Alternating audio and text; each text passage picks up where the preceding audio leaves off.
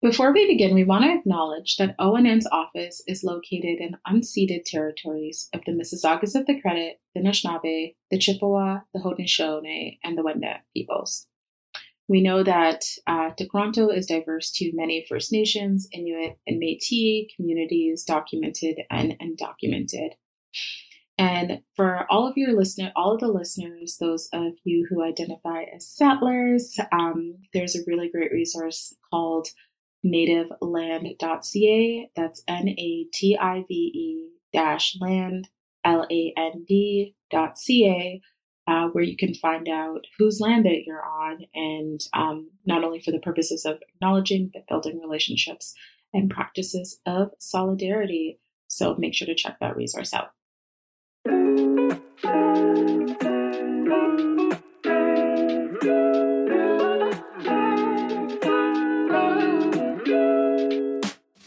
Welcome to Digging In with ONN. We are your hosts, Kavita and Yami.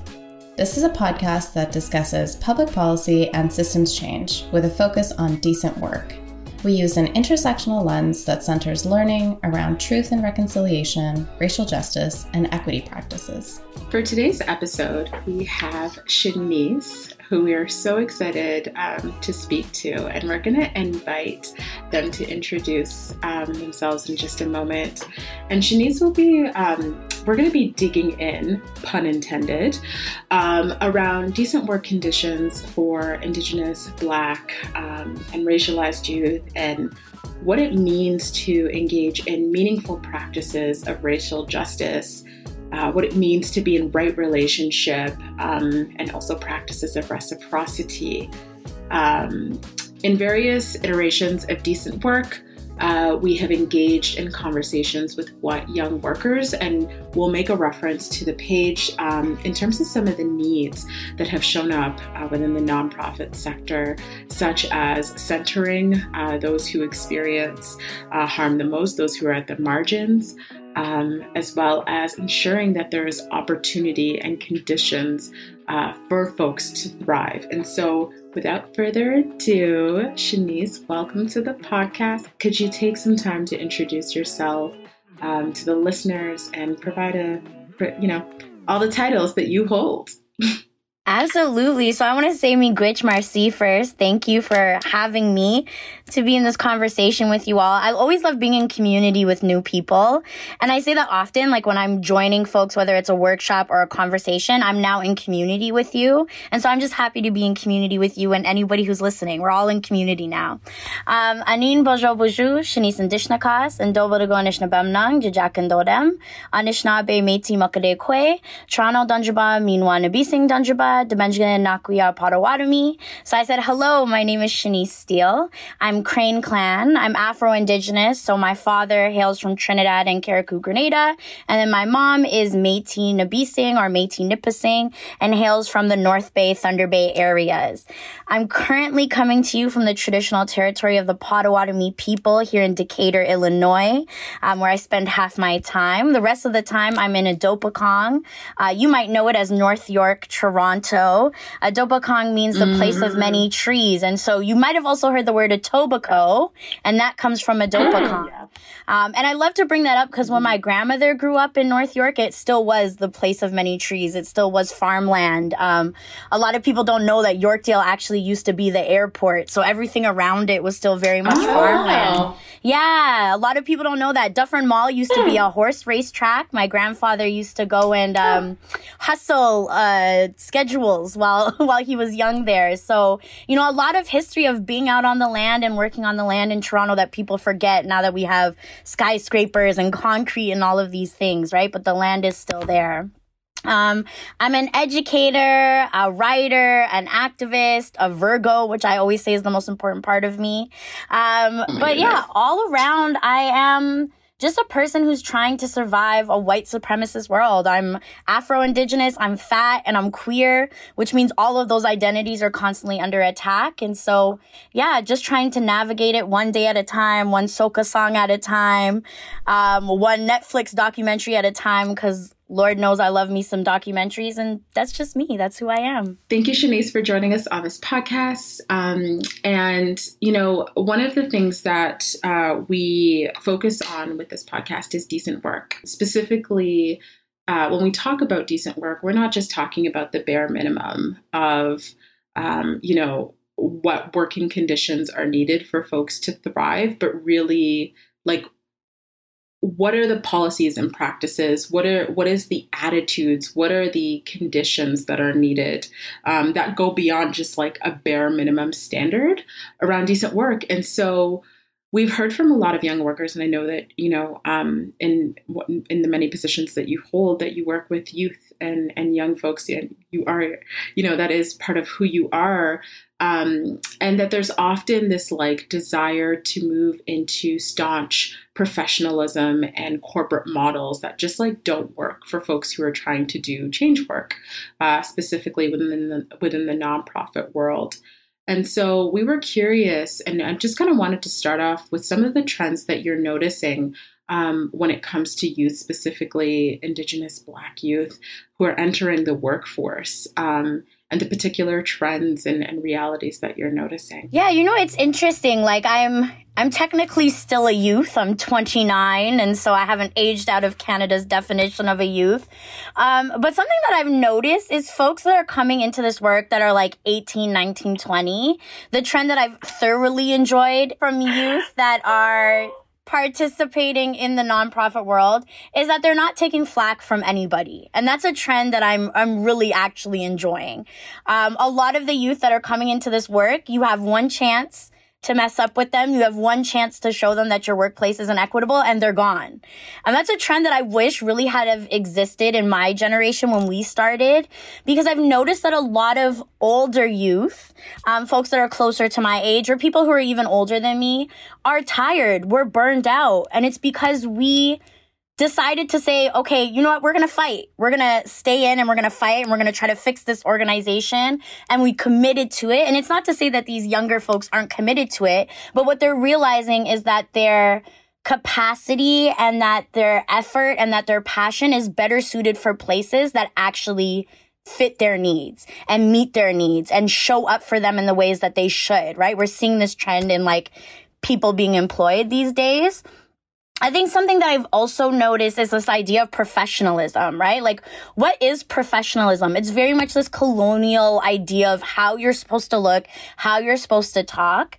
I remember once when I was at the UN, someone had said something to me about, oh, you have to dress a certain way. Your tattoo shouldn't show. And I remember in that moment, I had made the decision that I was no longer going to make myself more digestible for like the people that I was speaking to. That this idea that if I wasn't dressed a certain way, or if my tattoos were showing, or if I didn't talk a certain way, that somehow the knowledge that I was bringing to the table was not of any value. And I didn't believe that. That didn't work with me. And you see that happen a lot with Black and Indigenous and racialized folks, where we code switch. Everyone's talked about code switching, but we do it. We start in a new workplace, and we try our best to adapt to the workplace. And so we'll change the way that we talk, right? We might put ourselves in conversations and situations that we're very uncomfortable with, but we're trying to fit this niche of like what a nonprofit worker is supposed to look like. It's funny. I saw this TikTok the other day, and it was like a person who works at a nonprofit who's robbing you.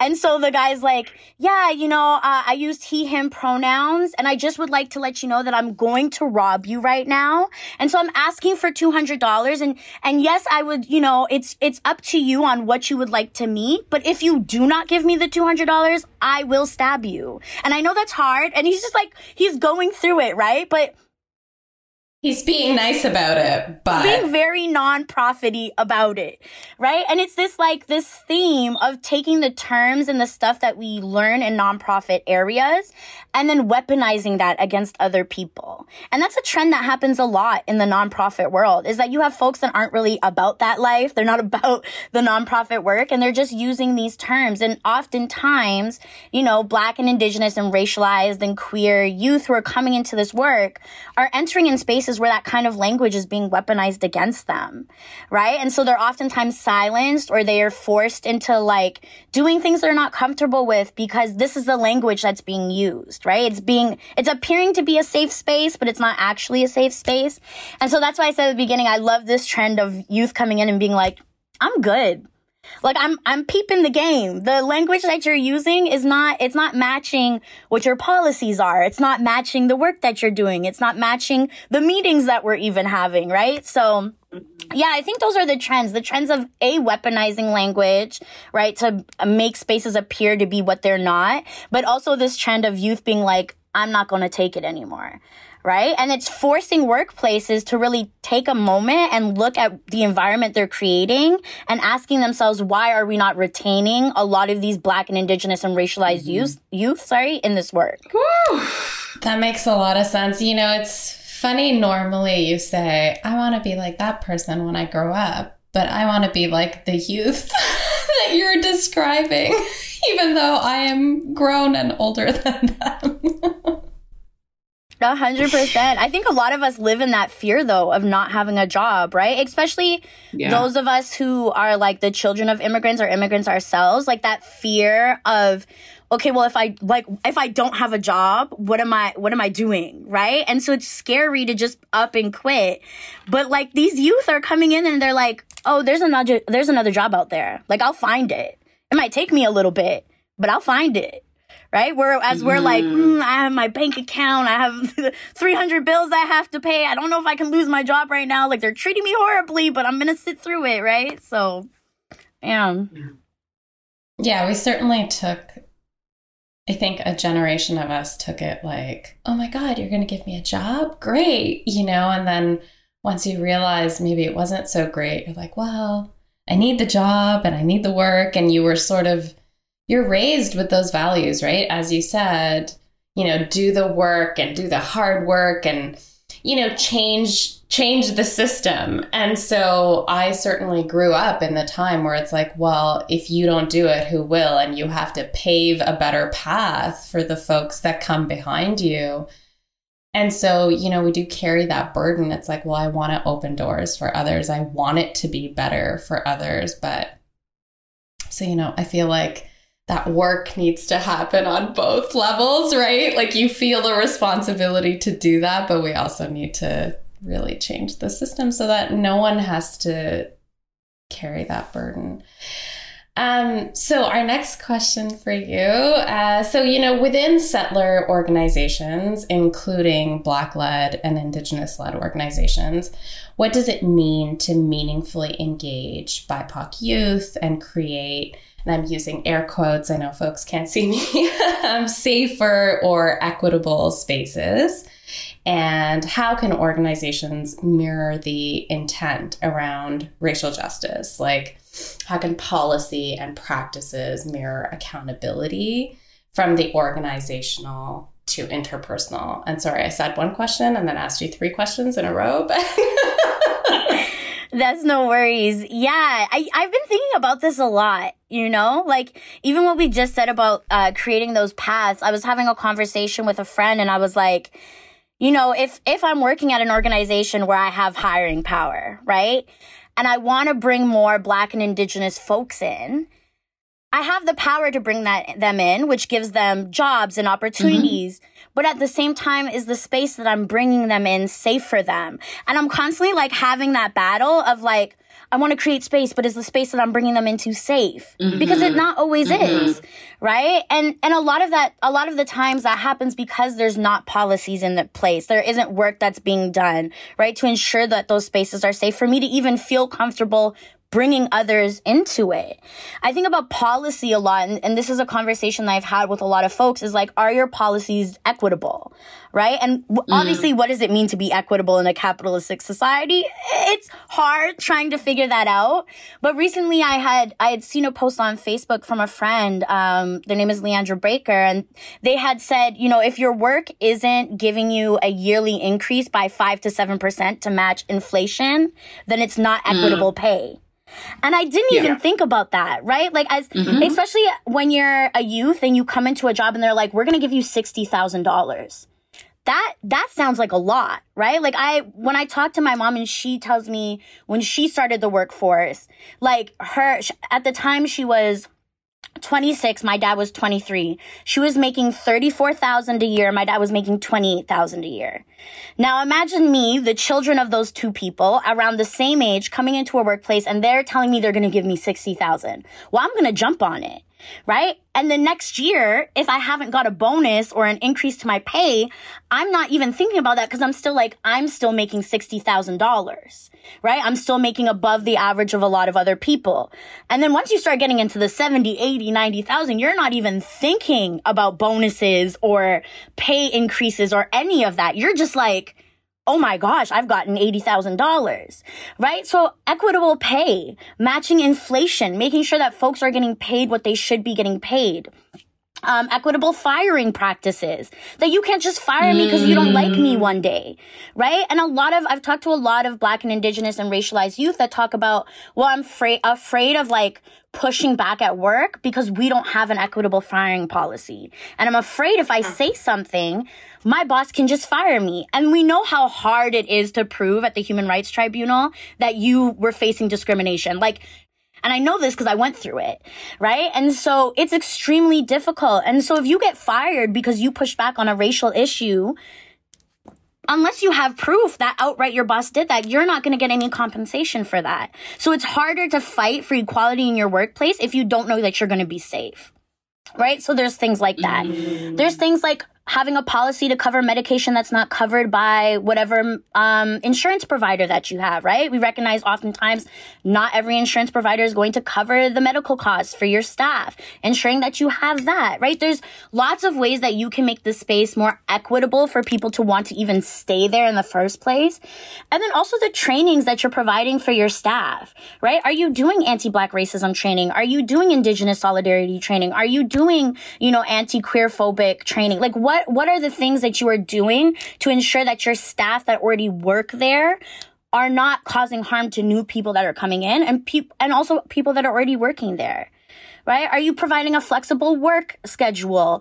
Are you providing days off? I've heard of pet leaves at some organizations because they recognize, hey, you might get a pet and you need that first week or those 15 days to get your dog or your cat or your fish on board with the environment that you now have, right? So there's ways that you can make work feel less capitalistic at a nonprofit, right? Obviously, I'm not talking to corporations because at the end of the day, unless it's Google, and even Google's super problematic. Like, I think Google has like a slide, which is great, right? But when you think about other things that people are facing, and that's not to say that Google's a horrible place to work at. It just means a lot more work has to be done, right? You can be super equitable, but you're always going to miss the mark, unfortunately. And I think something else that organizations need to do is meeting the needs of individual employees. What does that individual employee need? And that also means fixing the environment, like the individualistic environment of your workplace, which means like, hey, if I need something that you don't need, that doesn't mean that you then resent me. This was like a conversation that I was having with one workplace where they were saying, well, if we give you this, other people are going to start to resent you. Well, why would they resent me for me getting the needs that I need? This is my access need. They shouldn't resent me for that. And if it's something that they realize that they also want, you should provide that for them too.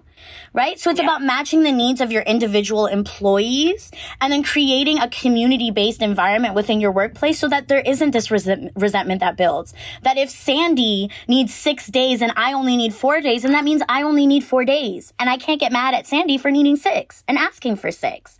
Right? So I think those are the things that allow for workplaces to be safer and allow them to be, more accessible for racialized and, BIPOC folks and queer folks, is making sure that you're matching it. Do you have a policy around trans inclusion? If one of your staff transitions and changes their name, what is your policies around that to ensure they're safe in the workplace?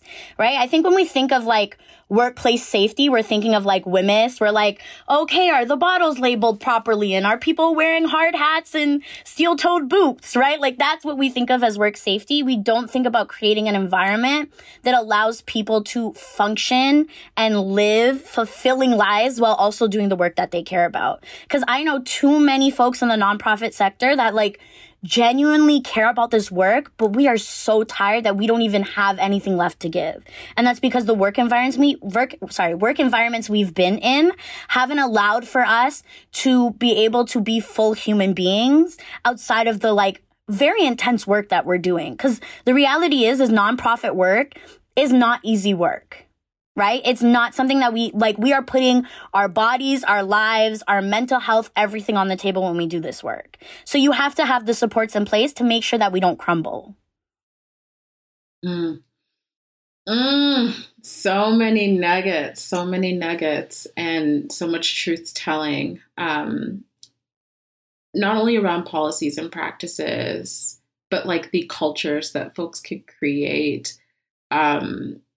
And, you know, the important piece around, I think, this podcast and folks that are listening is that we're not saying we have all of the solutions, right? I think that each individual organization is its own ecosystem that's going to respond in its own way. But these are trends that we are seeing amongst, young folks and specifically racialized folks and Indigenous folks and Black folks who are brought into these organizations, but the conditions are not there to ensure that they thrive. And, you know, kind of moving into a culture piece, it's Black History Month.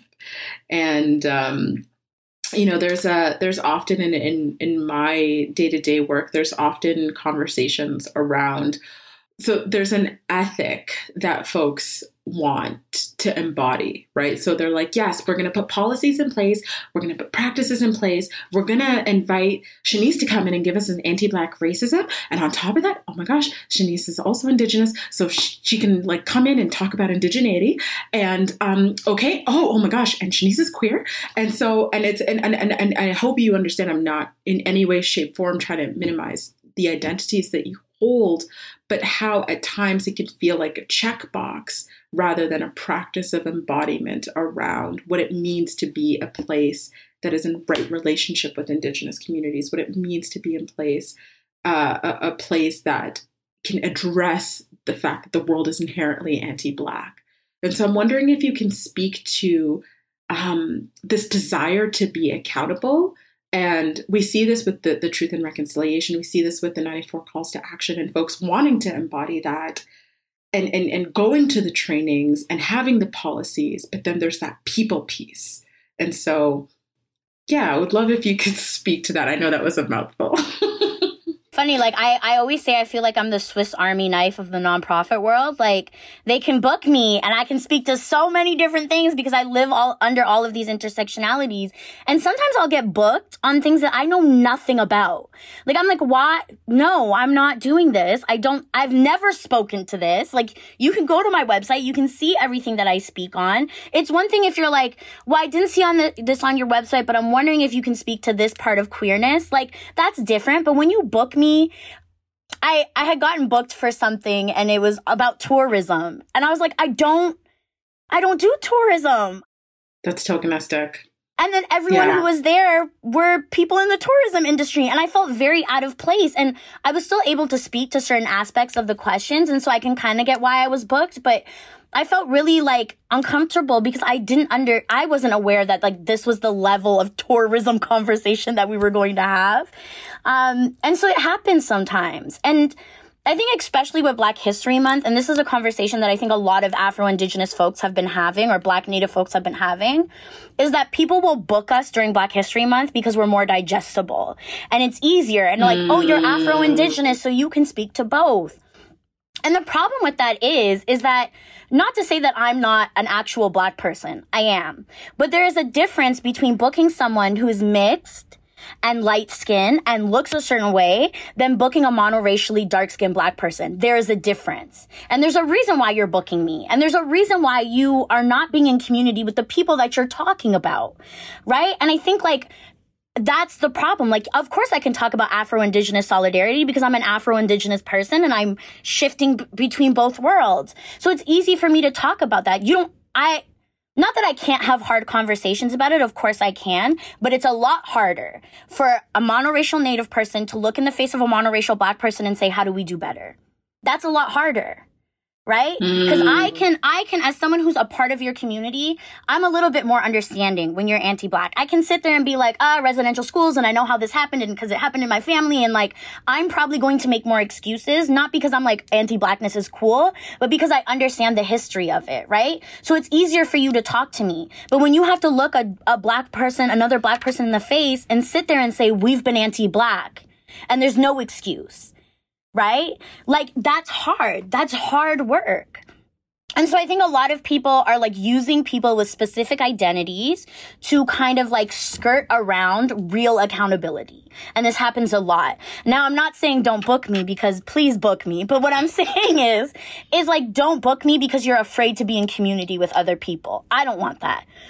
I don't want to show up to a space and I realize that I'm only booked because you don't want to be in communication with Black people, or you don't want to be in communication with Indigenous people. Like, I don't want that. And I'm tired of that. And a lot of Afro-Indigenous and Black Native folks are tired of being this token, right? And then I think the other aspect of it is like, as of today, February 8th, I'm still getting emails of people trying to book me this month.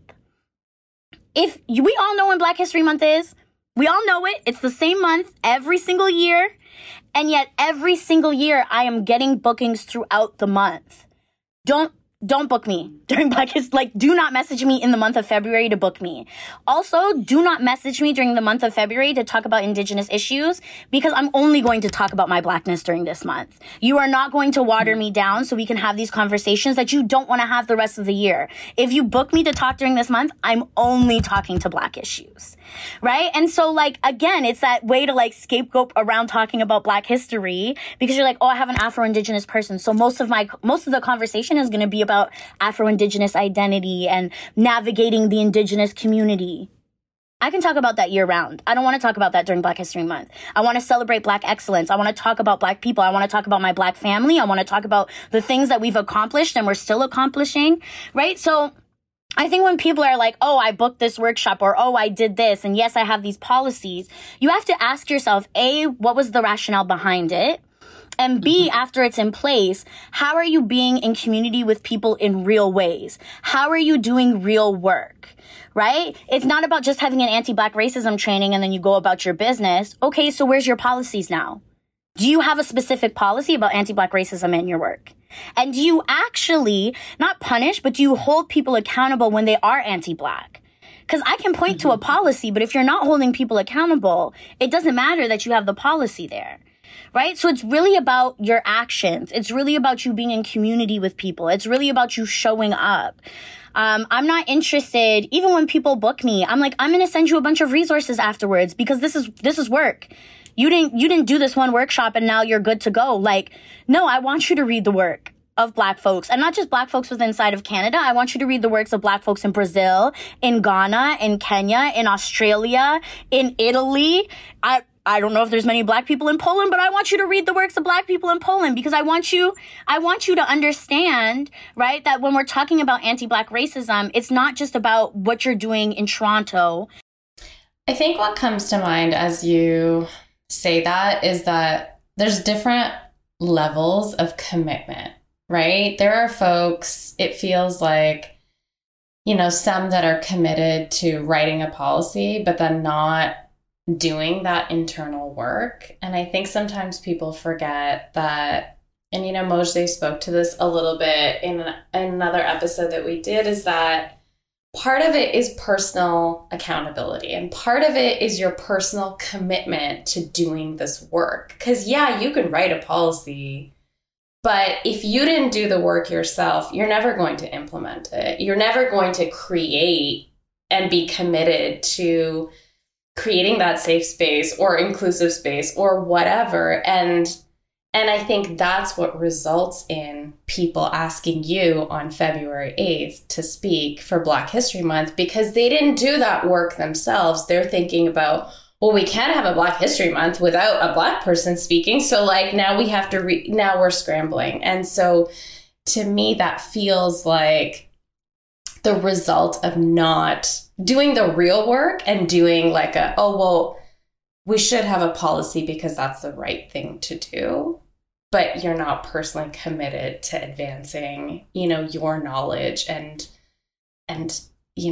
truth and reconciliation or racial justice on your own, and I think it's such a tough lesson to learn that not everybody is in this sector because they care about these things. And I think that's indicative of where we are right now. I think about the tables that I sit at, the different tables, and how folks will be like, we want to do anti-racism work. We want to do decolonizing work. And there's this critical moment of pause of like, what does that look like in your everyday?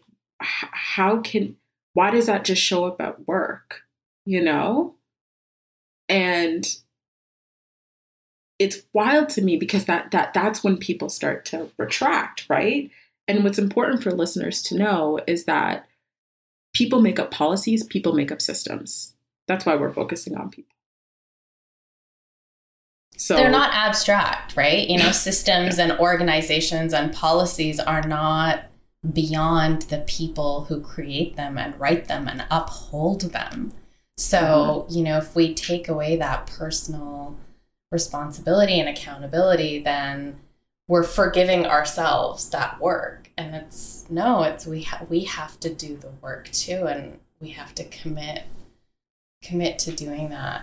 And I think, Yemi, as you said, that retract, I've seen it, and I think, and it's because it's hard. It's hard work and it's uncomfortable work, and it means changing how you think about things and approach things, and your life, it sort of uproots your life when you do commit to it, right? When you start to see all of the stuff, and I feel like Jessica Baldock made this comment, like it sort of, dismantles your life once you start to think about the systems, but also your responsibility and your part in it, and how you in your everyday life uphold really inequitable systems, right? And you're maybe even advancing them, right? So I think people are like, well, I can't deal with that, so I'm going to write a policy and create like an event or whatever, a panel, so that I can appease that guilt, right? And it sort of goes back to that guilt of not doing the work, I think. But yeah, 100%. And I had seen like people have been talking a lot, like a lot of folks that are like quote unquote woke have talked about like, I wish I could go back before I started seeing all of these things, because I was happier, right? And sometimes I think like, if more people got to that miserable state, then maybe things would change. Like if more people got to the place that a lot of us are at, when folks are like, I can't watch a show without enjoying it because I'm seeing all of the problems in it. Like if enough people got to that point, then maybe it would change so that you could watch a show without seeing all of the problems in it. And I think about that often. Like, I don't know. There are moments where like, I wish I could go back when I had the rose colored glasses on, because it is easier. It is so much easier, right? And that's what y'all are talking about, that retracting, because it's easier and it's comfortable and you can stay super happy when you're not thinking about the fact that other people are suffering, right? But I feel like that's the problem, is folks get to that point where they're like, oh, it's bad out there. Okay, never mind. The blinders are back on.